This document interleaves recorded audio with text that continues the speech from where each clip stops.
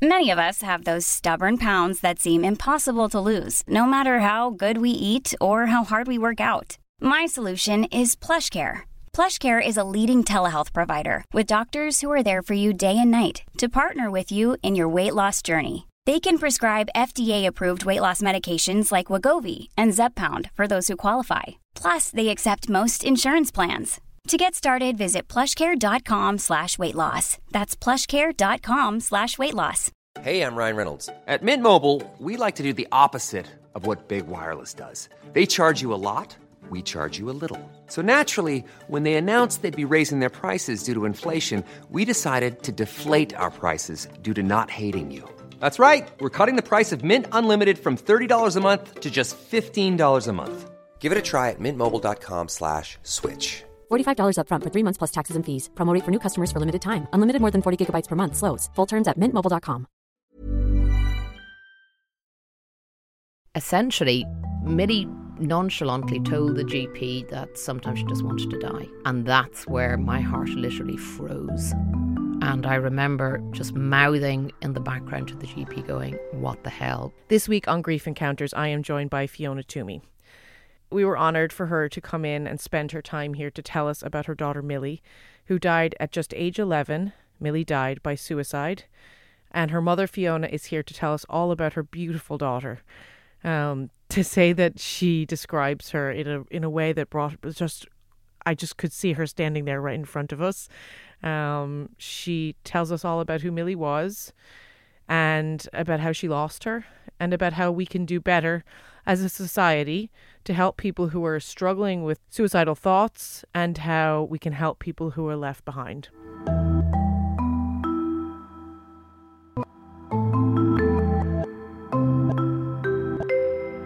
This week's guest is Fiona Toomey, founder and director of HUGG, that's HUGG, which is an incredible charity that provides suicide bereavement support groups and online resources. In January 2016, Fiona's beautiful daughter Millie died by suicide at the age of 11. It was just 6 weeks away from her 12th birthday. In the 4 years since, Fiona has done incredible work campaigning for vital youth and adult mental health services to be implemented.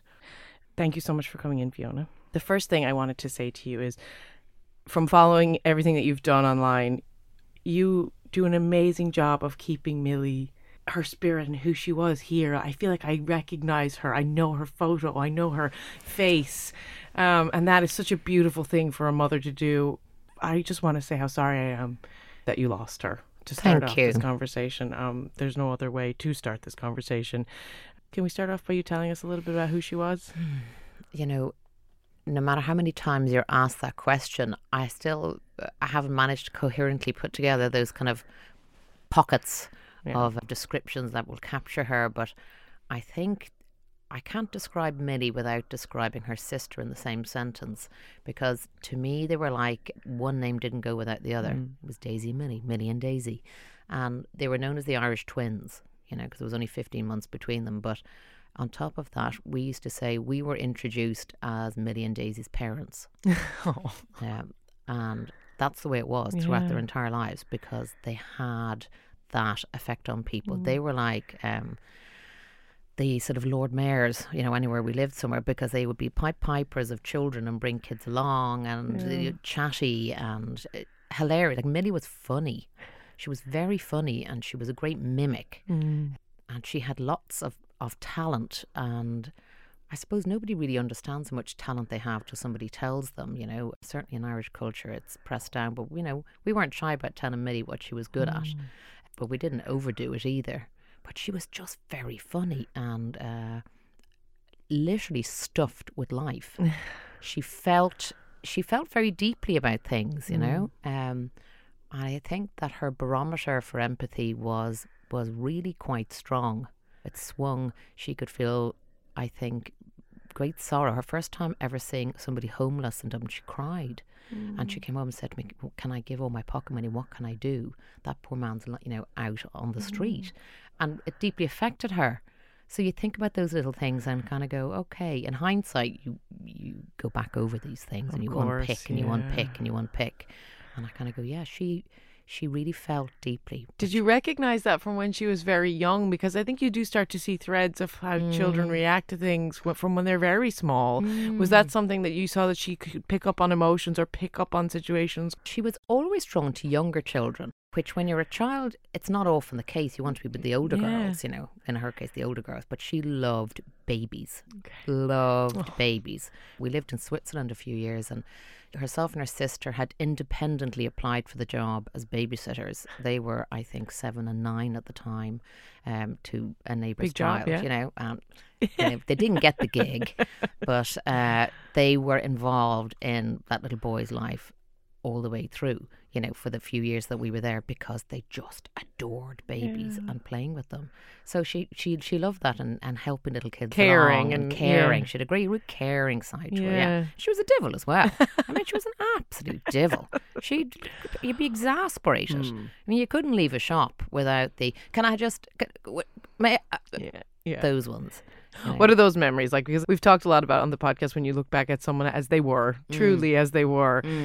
Sometimes those can become even more precious. So the things, the ways that they got you, the ways that they were trialing you and things like that are actually can even be more precious than the happy memories. Oh yeah, like a supermarket shop was never quick. You know, I tried not to bring, particularly Millie, you know, to the supermarket because every aisle had something which was a glittering gem to her. Stop you know, and looking at everything. The latest cereal, the most exotic looking dessert, something truly horrific. So you look back and, like you say, you look back on all those things and you laugh.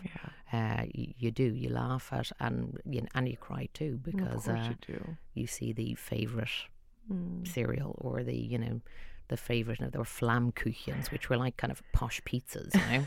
And Millie loved all those. She didn't like sweet things. She liked savoury things. She liked jellies as well. But for a she kid, loved savoury interesting, things. And then had a vile obsession with ketchup, you know, which went on for some considerable time. Putting on everything. We eventually, and I mean everything. You know, it was eventually weaned off it, but yeah. That's such a funny one. What is it? Is she everywhere? Like, in terms of when you were talking about going, I think a lot of people who grieve face the everyday, walking through a grocery aisle, picking up their phone, looking at a movie, turning the television, any of those things. The people that you've lost are everywhere. I imagine she's everywhere, and especially in those first few years, that could be very difficult. She's not actually. Okay.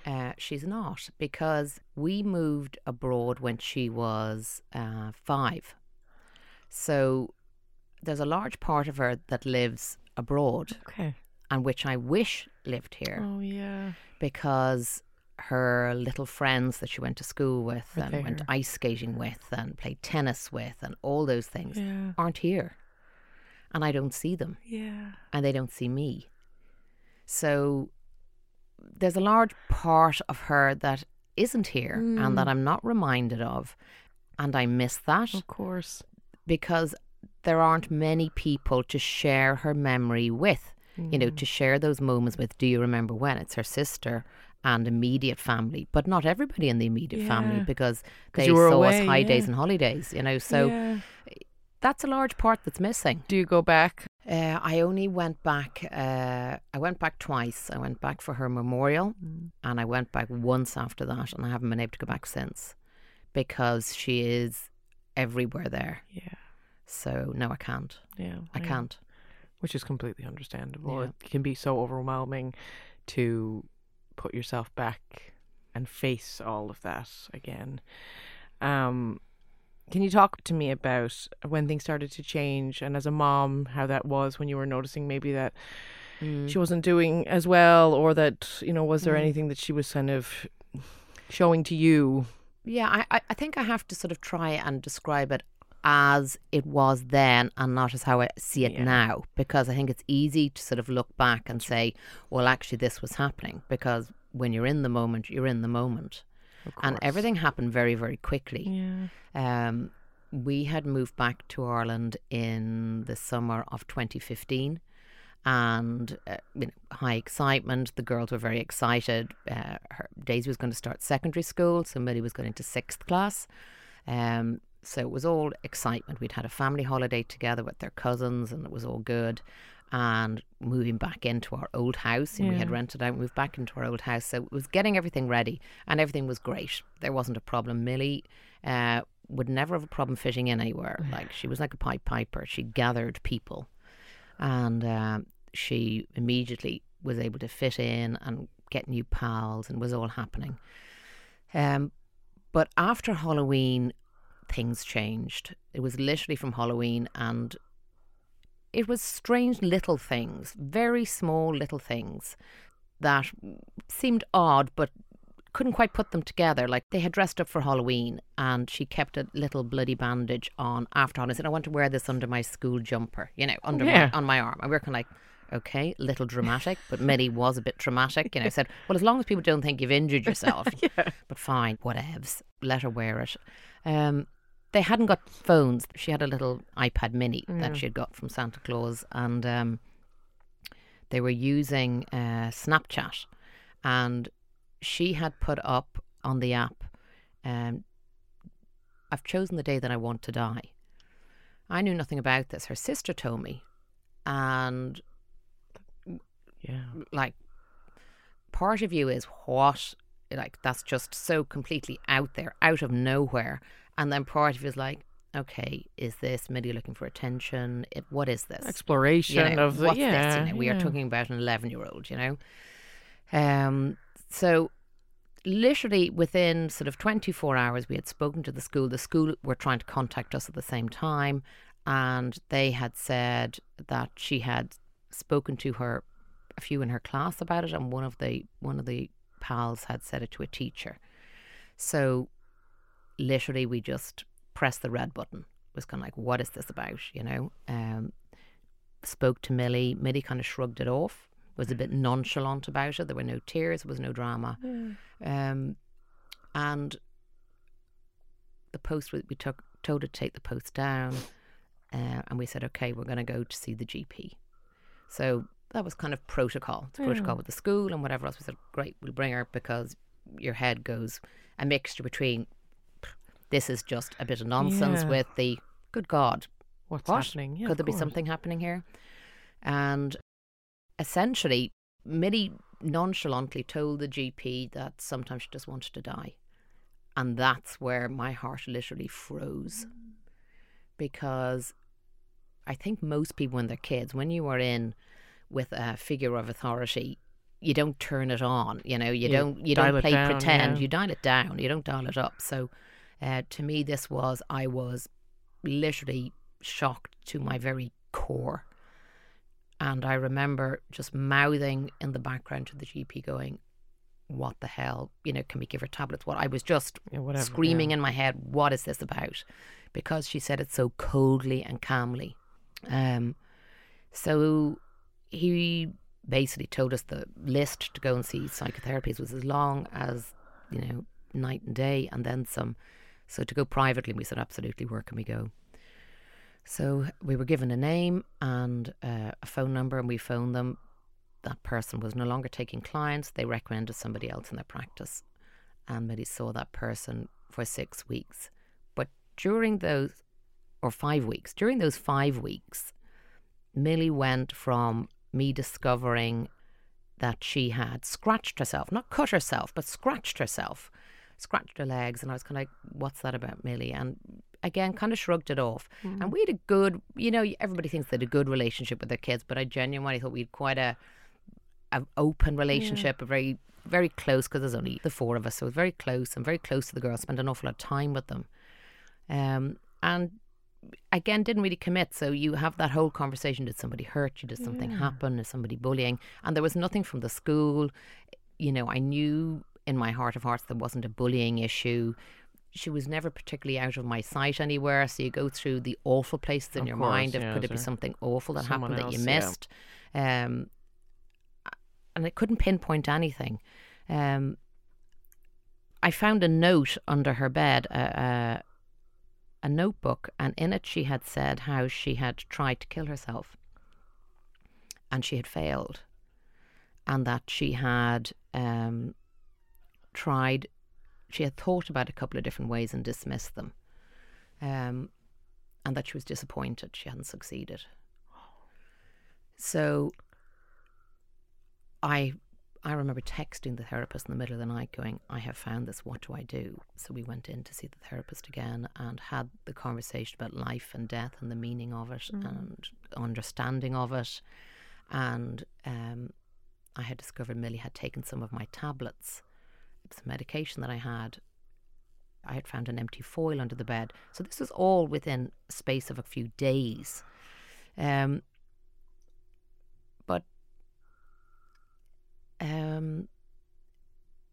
overwhelming and terrified, I think, is the only words you can put on it, because there wasn't. My husband was abroad, he was working, and I'm telling him, and we're like, okay, we've told the therapist, we've had the conversation, I've spoken to her, I've told her everything about, you know, life and death and love and how we get through things and we get help and the connections there. And she's playing lip sync, you know, she's playing lip service to me. She's going to say, no, that's okay and all that.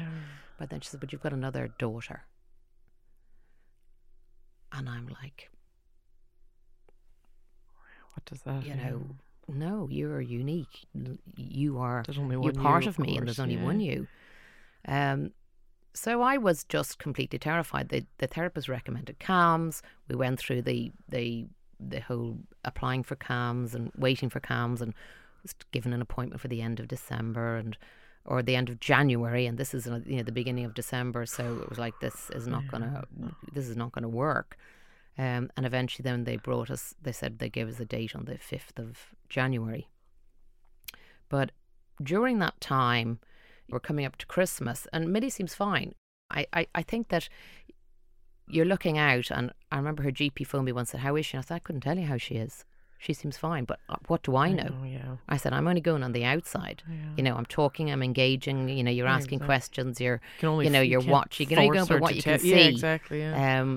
And it all seems fine. But when we filled in they fill in these forms for CAMS, you know, and the mum and the dad and the child filled them in, and it's kind of like to give them an indication, like a testing to see where they're at emotionally.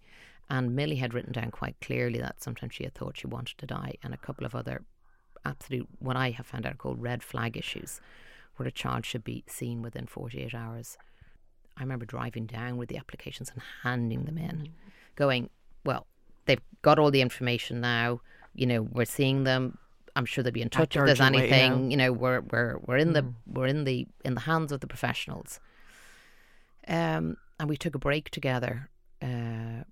You know, us with the dog. We always try and find somewhere with the dog. And we had a lovely break for a couple of days. And Millie was a little bit irritable at times, but I was kind of saying, well, sometimes Millie is a bit irritable. So again, it wasn't anything. And her age too was an age where that kind of stuff kind of comes in. You know, on the cusp of, you know, puberty and all of that. You're like, yeah, there's nothing untoward here. You're mindful all the time, but you're keeping a watchful eye. But there really wasn't anything that people sort of think, I call it smiling depression.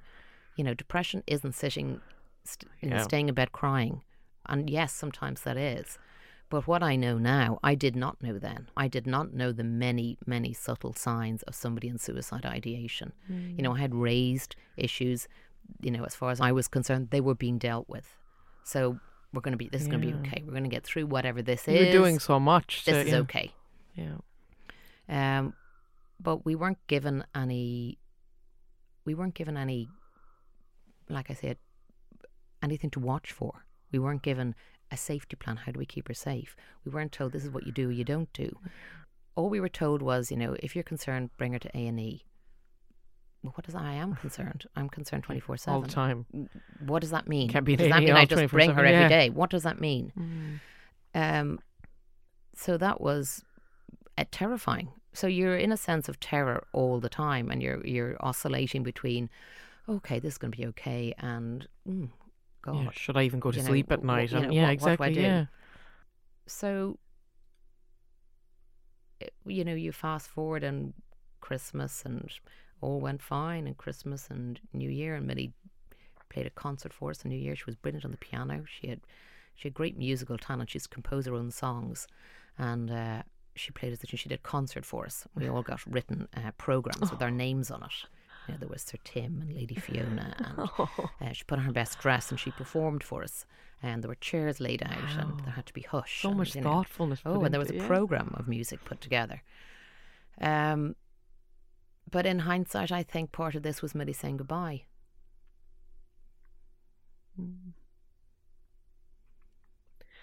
That must be very difficult to think about.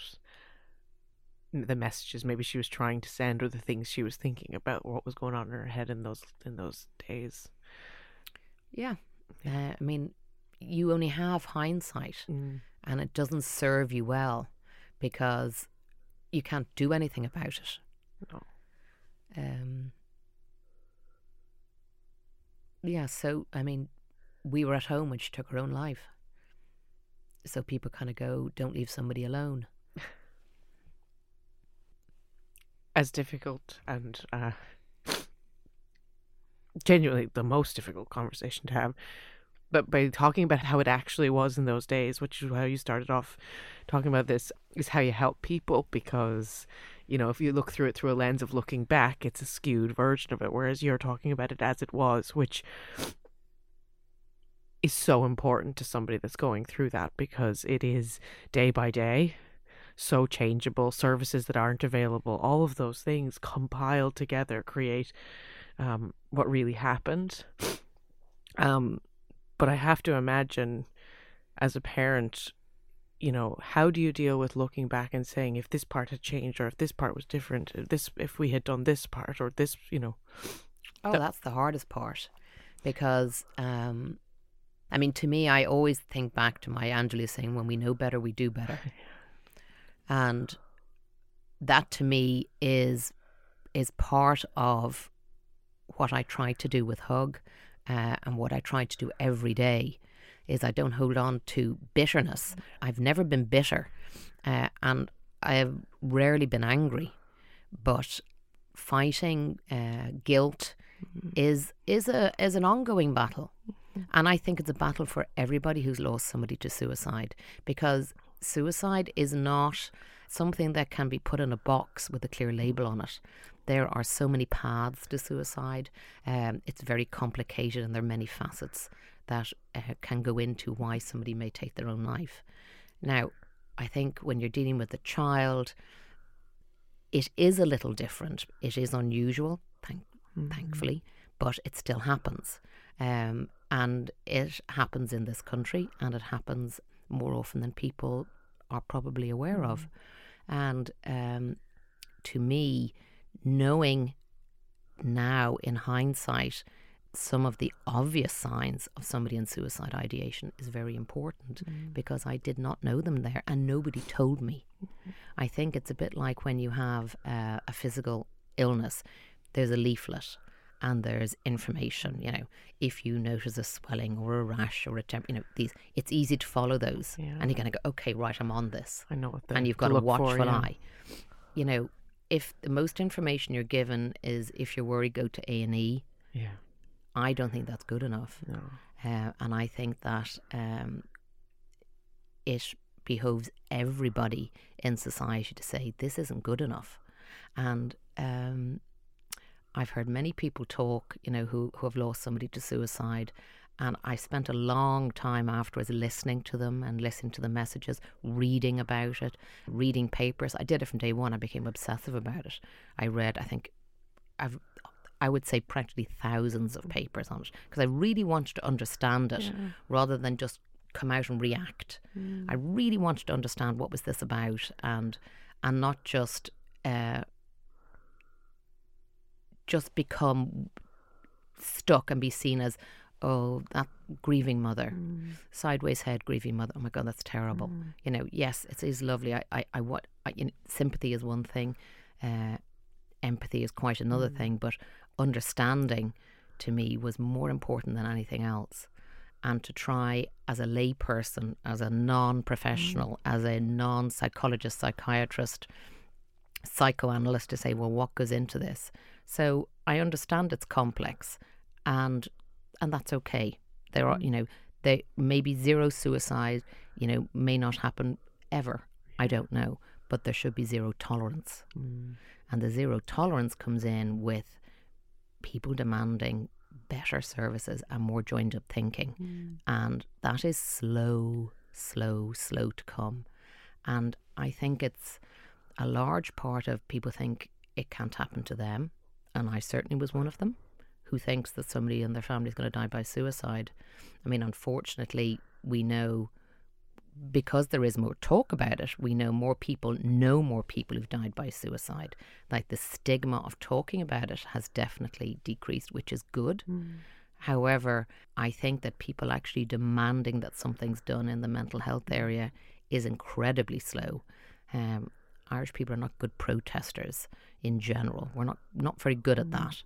And then if you ask people who are crushed or brokenhearted to be the voice, it's very hard to... It's not a very strong voice. It's not a good starting place. So if you ask people who haven't been affected to be the voice, there's a little bit of a, well, we're okay here. Yeah. It's mentally ill people that happens to. I say, well, it might be some people who are mentally ill, and that, again, is a cover-all phrase for everything. But it's not always, you know. It's not always. I mean, there are impulsive suicides. There are people driven there through drug addiction, through coming off medication, through, I mean, the list goes on. I'm sure, hopelessness and, and millions of reasons. But there are certainly things that are isms, and that includes signs. And there can certainly be pathways to help and resources put in that can make a massive difference. So for you and for all this... Cool fact, a crocodile can't stick out its tongue. Also, you can get health insurance for a month or just under a year in some states. United Healthcare short-term insurance plans, underwritten by Golden Rule Insurance Company, offer flexible, budget-friendly coverage for you. Learn more at uh1.com. There's never been a faster or easier way to start your weight loss journey than with PlushCare. PlushCare accepts most insurance plans and gives you online access to board-certified physicians who can prescribe FDA-approved weight loss medications like Wegovy and Zepbound for those who qualify. Take charge of your health and speak with a board-certified physician about a weight loss plan that's right for you. Get started today at plushcare.com/weightloss. That's plushcare.com/weightloss. plushcare.com/weightloss. Even on a budget, quality is non-negotiable. That's why Quince is the place to score high-end essentials at 50 to 80% less than similar brands. Get your hands on buttery soft cashmere sweaters from just $60, Italian leather jackets, and so much more. And the best part about Quince, they exclusively partner with factories committed to safe, ethical, and responsible manufacturing. Elevate your style without the elevated price tag with Quince. Go to quince.com/upgrade for free shipping and 365-day returns. Incredible work you've done in Her Name, which truly is really unbelievable to me that you were able to that somewhere in you that's there, that you had the ability to do that for her, and to understand it, because I think that as a parent, I think is a really beautiful thing, that you had to understand. I have to understand how this, what was going on with her. How do you get to this point, or where do you, the path to it? What's the, you're saying it's a slow process, and although the media and in terms of social media, it feels like suicide is very much front and center, especially right now, but it's not front and center in a real way. What would be the first steps? Like, what are the things that you really feel you'd love to see now, today, if we could just make it happen, that would make a dramatic impact, do you think, on us as a society to help prevent or help educate? I think it's a complicated question because there's so many moving parts to it. I mean, I went back to college to study loss and bereavement because I wanted to understand it a bit deeper. And I also wanted to have a more legitimate voice in what I was talking about. As I say, I wanted to move from sideways head to maybe a straighter head conversation. And I've met some fantastic people who work in the area of suicide prevention and mental health, like really fantastic people. So we can't say there's nothing been done, because that wouldn't be fair or true. I think that we have some fantastic documents. We are fantastic at laying out documents. Vision for Change, Connecting for Life, brilliant. But unfortunately, mental health is not ring-fenced financially. It's the poor relation of physical health, whereas you can't have one without the other. They coexist. The brain isn't separate from the body, so the two go together. So if I was waving a magic wand, I would ring fence the resources for mental health. I mean, that would be a starting point. I would take it out of the political arena insofar as possible, because it's going to change with every minister. It's going to change according to what people demand. I mean, we know there's 6% spent on mental health services in this country. It should be a minimum of 10. I mean, that's kind of huge. And then you look at people trying to access services. Nothing has changed in the 4 years since Millie's passed. You know, literally nothing has changed. And I get phone calls and contacts from parents so many times saying they have a child in trouble and what can I do? I can't do anything. I can point them in the right direction. You know, I would now tell people to press the red button, you know, and not take no for an answer, and not to be passive, because that's something I struggle with. I think as a parent, as you know, your number one job, protect your child. So when everything that could have been done was done is one thing. When you don't feel everything could have been done, it's quite another thing. And I try not to stay in that area. So I kind of go, okay, I can't change what's happened, but if I can do something to change what is happening or what will happen, that's a starting point. So to me, the area where there was nothing happening was in the grief side of it. And Hug was born out of my need. I did not want to set up a charity. I had no intention of setting up a charity. I was charity adverse. I was going, oh, good dear Lord, another charity. Because people say, no, you're going to set it. No, absolutely not. No, thank you. But when I went looking for help, it wasn't there. It was a series of letdowns. And that was frightening. Very, very, very frightening. Because again, you think, right, somebody's going to, you know, the troops are going to arrive to help us now. Of course, yeah. And friends and family are great, but they're traumatised too. And then they have to get on with their own lives. And there really was nothing. And I wanted to speak to human beings. I know you've spoken to people on this podcast about hope. I needed hope. I needed to know you can survive this. That was number one priority.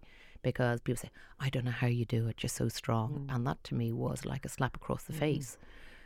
And it wasn't meant, you know, there was no malice in that sentence. But to me, I took it as a slur, because I was like, you don't know. You know, I can't lie in bed, you know, for the day. Daisy's got to go to school. Shopping has to be done. Dog has to be walked. Life has to go on. And you have to find tools to help you do that.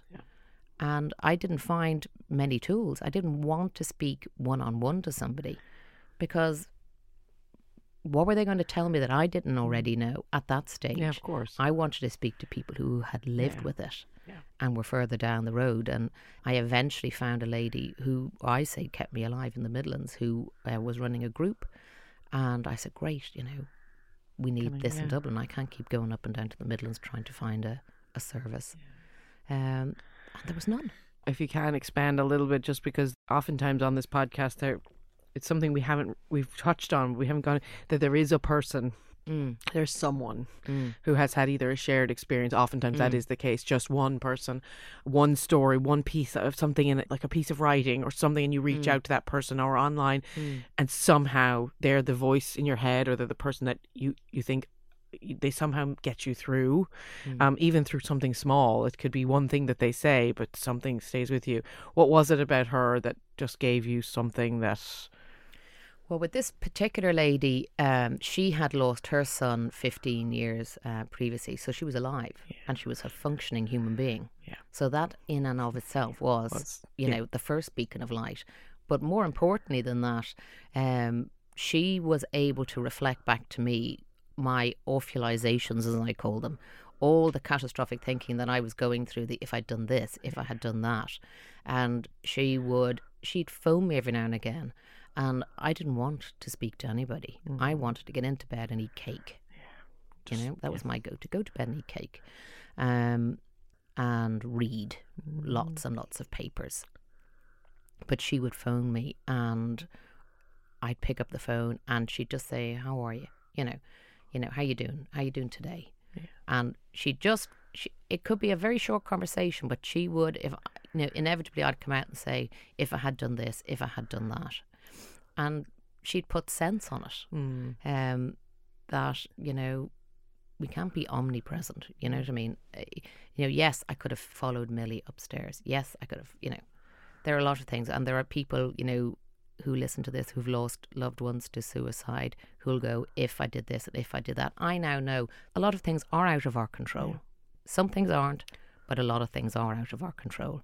Sometimes with the best will in the world, a suicide death will occur. And that's all I needed at that moment. It wasn't going into what I know now about pathways to help and various other things, which I was very much let down on, and which should have happened and which might have saved Millie's life. I'll never know. And it's the never knowing that's so hard. That you have to live with. And that's a difficult thing to park. But having a lifeline, and that lady was a lifeline to me, who was a lifeline. And I think you do need... You need a lifeline. You need people. My sister's great. She calls them drains and radiators. I needed a few radiators. Yeah. And I think everybody is quick to want to fix it. Yeah. Everybody wants to fix everybody else's pain, and that's the human condition, and that comes from a good place. But you can't fix grief. Nobody can. There's no magic elixir. But I think one of the phrases that I liked was sit with me on the mourning bench. And I thought that really struck me, because a friend of mine called in the early days, and I was just sobbing. I could bear it. I was just sobbing, and she just sat there. I don't think she said anything particularly. She just sat there, and then after a while she left, and that stuck with me because there are no words. There isn't anything she can say or do that's going to make me feel better. But she sat with me on the mourning bench. And that's a very hard thing to do. It's a very powerful thing to do. And I think it's, and correct me if this wasn't your experience, but it's the unafraid. So it's the not being afraid to just sit and wait it out and not feel like you have to act or fix. The sitting in and the not being afraid. I think a lot of times people are afraid of grieving people, and in circumstances where it is so difficult to understand, people shy, they get to run away out of fear, which, as you said, you can't blame them for either. You can't blame people for trying to fix. No, but it's we were talking about this on an episode yesterday. There are these beacons of light, these people who sometimes haven't experienced loss. Those people you can't even imagine where it is within them that the empathy comes from, where they know to just sit and stay. They're magic people. They're magic people. And I think solace sometimes comes from the most unusual places. The people who you think might step up don't, and then the people who you think won't step up are just magical. I mean, my group of friends, I am exceptionally lucky. I know people say, I'm very lucky with my family and friends, but particularly with my friends, I mean, a lot of black humour was there in the early days, because it's so bleak. That would be my kind of go-to. I would have, quite a black sense of humour. And, I kind of said we are the circle of death, because there was so much loss in our own group, which was quite unusual. One of my good friends, and I know you had her husband here, Benji, for an interview, lost their son Adam. So there's somebody who'd lost a child, and Benji and Jackie were a beacon for me. Another friend had lost her husband. He had just died, and she was left with two very small children. Another friend, there was a murder in her family. So highly unusual group of friends, and we've been friends since childhood. And our friendship was bonded through the loss of one of our best pals who died in a car crash when she was 17. And that, I think, was one of the things that I think bound our friendship. As you get older and you reflect back on these things, you kind of go, wow, there is great power in loss and death and empathy and what can rise from the ashes. And I think the power in our friendship really bore that out, that even though everybody's experience was completely unique and very different circumstances, I think the empathy and the love and the support was all radiator. And even though each did things in their own little way, they held me upright for the first year, dragging me out to walk my dog when I would have quite happily just stayed inside. And that helped. And the power of empathy, I don't think I explored empathy truly until after I'd lost both my parents. I think when I lost my dad initially, I was aware of it in a much different way, but I don't think I really explored what true empathy means myself until after my mother died, and it came with the loss of both of them. It's a strange thing how loss suddenly teaches you everything about love and teaches you everything about true compassion. It seems that every single guest on this podcast, the grief varies in every different way. The anger, the bitter, all of that has been different for everyone, but the empathy has been the one thing that has been completely consistent across the board. Is suddenly that word is front and center in those people's lives. So whether it's suicide or loss of multiple children, all these different things, it just rises straight to the top. I think it's the understanding of the universal experience, of suffering. I think that suffering to me, I didn't know why I was doing it at the time, but at the time I looked at every horrific documentary that there was on Netflix. And people were like, what are you watching that for? Things where children had been murdered and awful, awful things. And I watched them because I wanted to see that somebody had survived it. I didn't consciously know that's exactly what I was doing, but that's what I was doing. I was seeking out the whole time, okay, bad things happen and you can survive it. And I needed to find anchors. And that's Netflix and horror documentaries was one of my anchors. It had to be a documentary. It couldn't be something fictional. It had to be real. And I sought them out and I read and I read and I cast my net very, very wide to try and find those things. It wasn't just somebody had written a story. It had to be the worst kind of suffering, from whether it was, people in droughts, in natural catastrophes, any type of loss that was out of the ordinary, unnatural, because there's nothing more unnatural than burying your own child. There's nothing more unnatural than suicide. So I had the combination of the two. If you want people to recoil from you initially, you say you lost a child, and then if you throw in it was by suicide and you add in their age, they're practically out the door before you finish your sentence. And I can understand that because it's like, I don't want to be touched by your horror show, more so than it's a fear. And it's hard to step up to that. It really is. And I don't know how, I haven't even the first idea how you could help anyone be prepared to step into those situations, other than, I know for myself, when Jane McKenna, who founded Laura Lynn, came in here, my heart was really racing before she came in. I was scared to meet her because I wanted to be sure. I can't even really. Every time I talk about this interview, I can't keep it together. I wanted her to feel safe, first of all, and you would never want anyone to feel like you were afraid of their story, because that you would never want to isolate someone because they're already isolated enough in their story. The story is hard enough to find other people out there.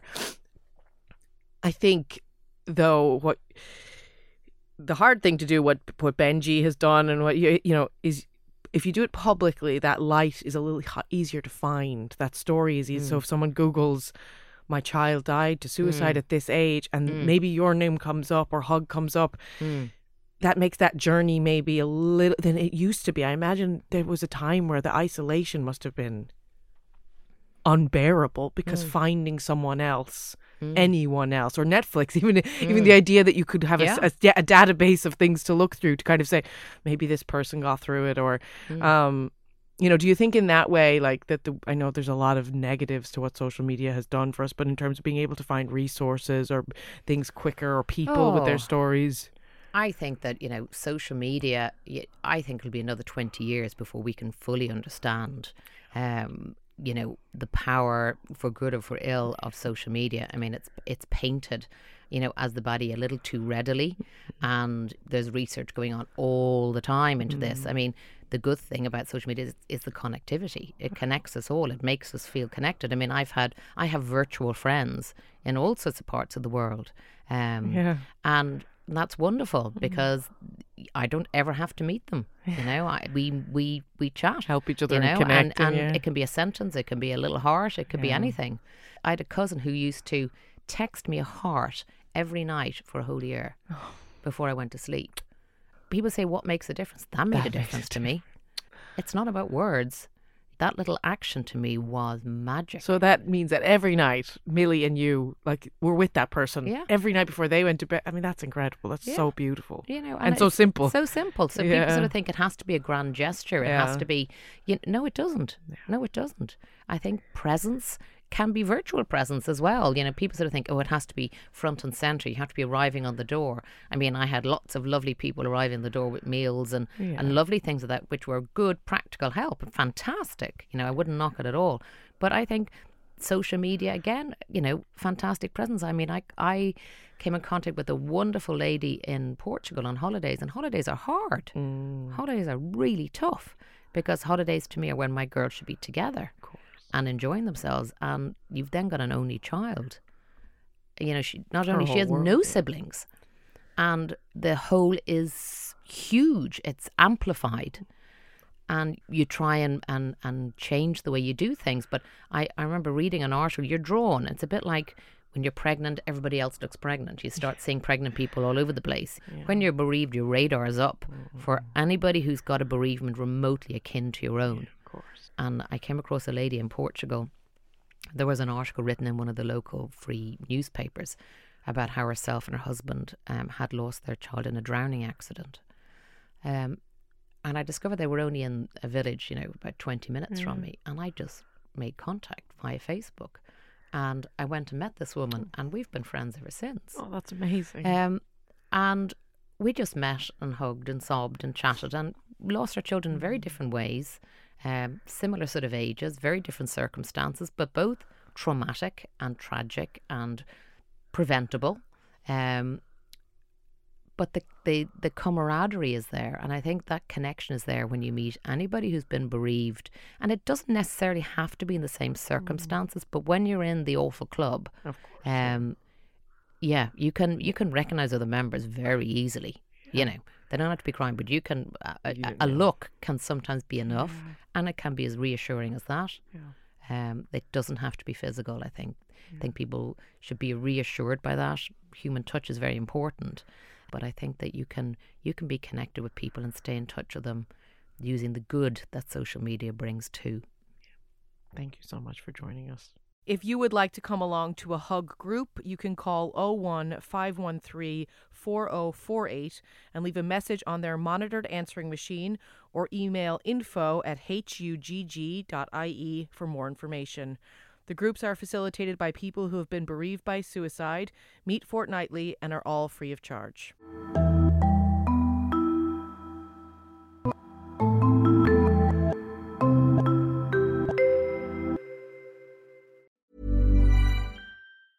Selling a little or a lot? Shopify helps you do your thing however you cha-ching. Shopify is the global commerce platform that helps you sell at every stage of your business. From the launch your online shop stage to the first real-life store stage, all the way to the did we just hit a million orders stage. Shopify is there to help you grow. Shopify helps you turn browsers into buyers with the internet's best converting checkout. 36% better on average compared to other leading commerce platforms. Because businesses that grow, grow with Shopify. Get a $1 per month trial period at shopify.com/work. Shopify.com/work. This is the story of the one. As a maintenance engineer, he hears things differently.